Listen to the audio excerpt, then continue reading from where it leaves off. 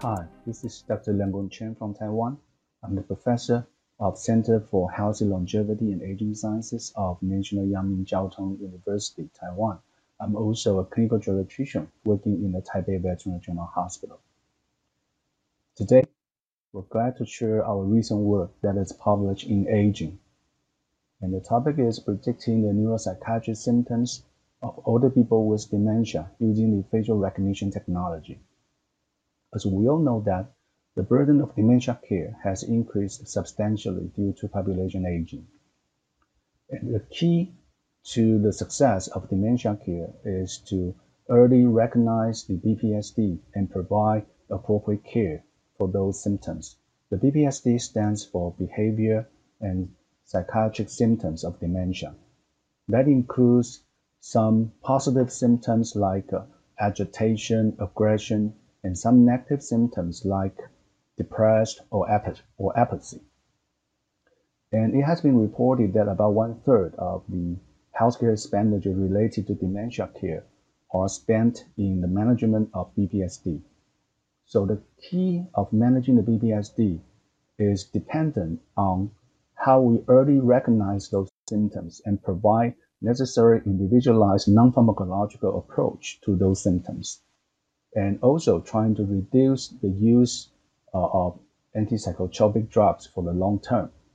And that would be very, very challenging in the long-term care setting because in the long-term care setting, usually there will be the non-professional caregivers are taking care of those people with dementia. And they need very special trainings to properly identify BPSD on their own. So we're hoping to identify some way to help improve the quality of care in the long-term care setting through the modern technology. So it has come to our mind that probably we can use the facial recognition technology. It has been reported that through the facial recognition technology, we'll be able to identify different moods and potentially the cognitive function of an older person. Then we're thinking, well, probably we can use this technology to identify the BPSD for those people with dementia in the daycare center. So we conducted our research in the daycare center in the Taipei Veterans General Hospital. And that is a relatively small daycare center and more focused on the research and education purpose. And overall, the overall capacity of the daycare center is about 30. And about 23 of them participated in this study after the informed consent and the RRB document. So we decided to use the camera on the ceiling to capture their facial expressions in their daily activities. And we're thinking whether we can be able to capture their features of their facial expressions so that we can identify the BPSD. You can see that the camera is located on the ceiling at the entrance. We have tried different cameras on the ceilings, but because those older people, they are walking around, sometimes the camera are not able to capture the best quality of the image. And the camera located at the entrance is probably the best location because it captures their front face every day so that we can have more images with better quality to generate the prediction model. And then we use this camera to capture all their their facial expressions every day when they come to the daycare center.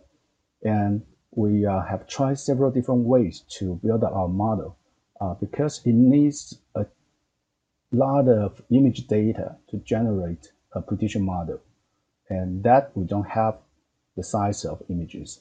So in the first step, we use the open data source using the 100,000 open data source of the faces of different age, sex, and different mood, facial expressions in the open data set, and also using the data set to generate our prediction model to predict their 7 major facial expressions like sadness, happy, neutrality, or anger.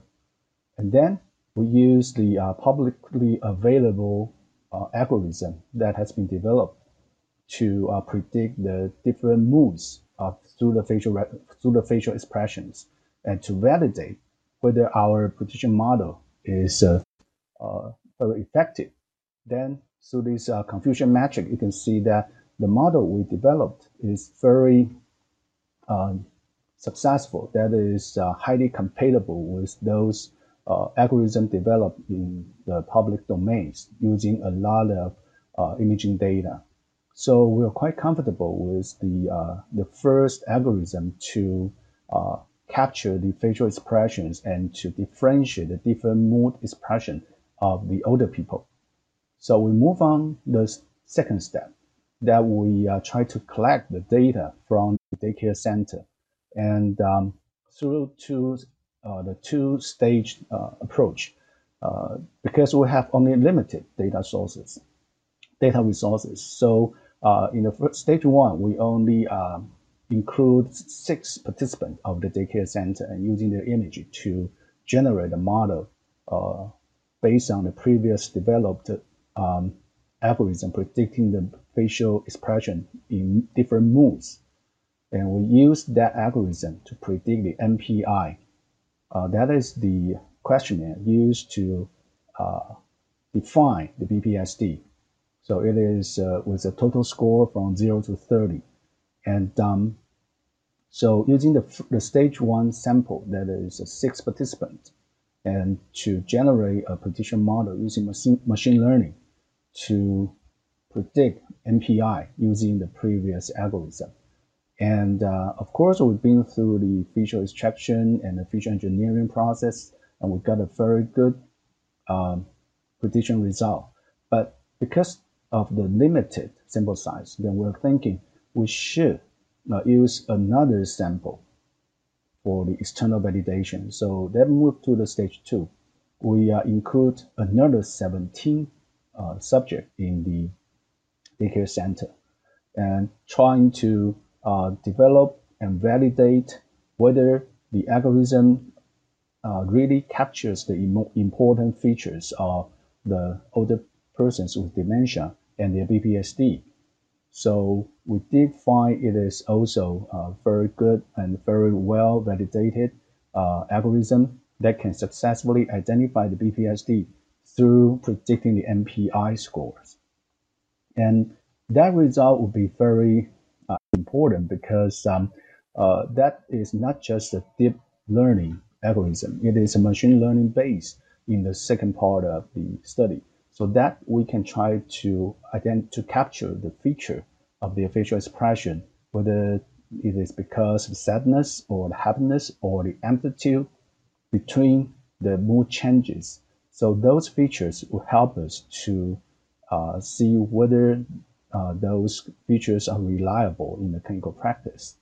And we have done further analysis to see whether we did identify the potentially explainable features, and that is very successful. And we did identify each features from the individual mood expression through the transition or the changes between different moods or the amplitude of each mood that is highly correlated with the MPI total score. So it is an interesting and important finding, and also shows the reliability of our model.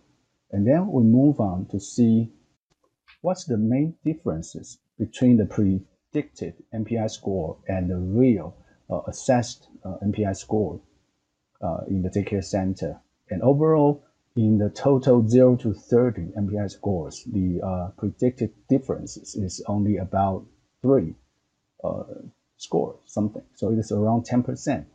That is pretty satisfactory to help us knowing whether we have successfully identified the people with dementia they are suffering from BPSD, so that we can do the individualized care plan to relieve their symptoms and to relieve those may causing all the sufferers or their mood distress, to all those older people with dementia.